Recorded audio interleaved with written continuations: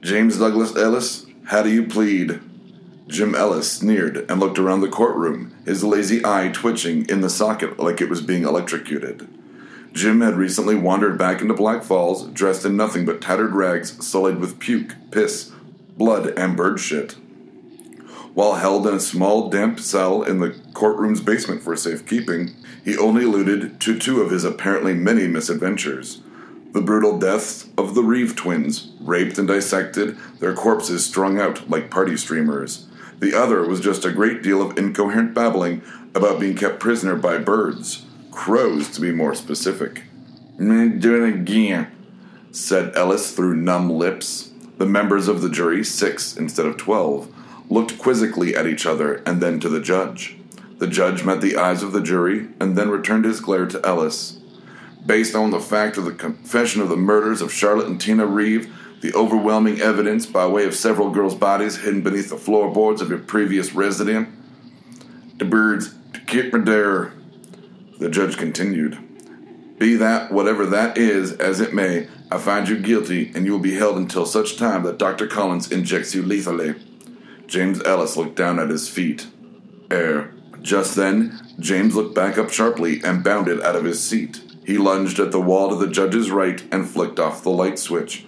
Bailiff, get those fucking lights back on. The court will disregard my use of the word fuck, and I sincerely apologize to the women in the room. By the time the bailiff, Sheriff Thomas Black, found the switch and turned the overhead lights back on, 4 of the 6 jurors had had their throats bitten out, and James Ellis was violently humping the witness stand. Get him, restrain him, put a fucking bullet in his leg if you have to. Sorry again, ladies. Black tackled and came down like dead weight on top of Ellis.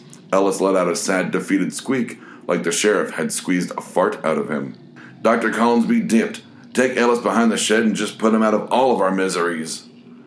As Ellis was escorted to his execution, as the courtroom doors quietly closed, the indiscreet sounds of 2 jurors vehemently vomiting and the judge asking who had a mop could be heard.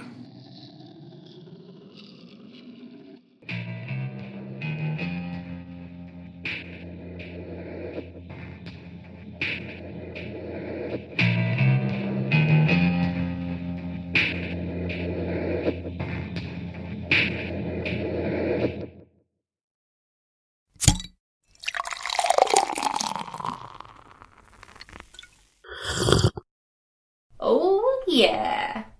This has been a Blood Alcohol Content Network production. For more information, visit www.bacnpodcast.com. Your home for Almost Bacon and Banjo!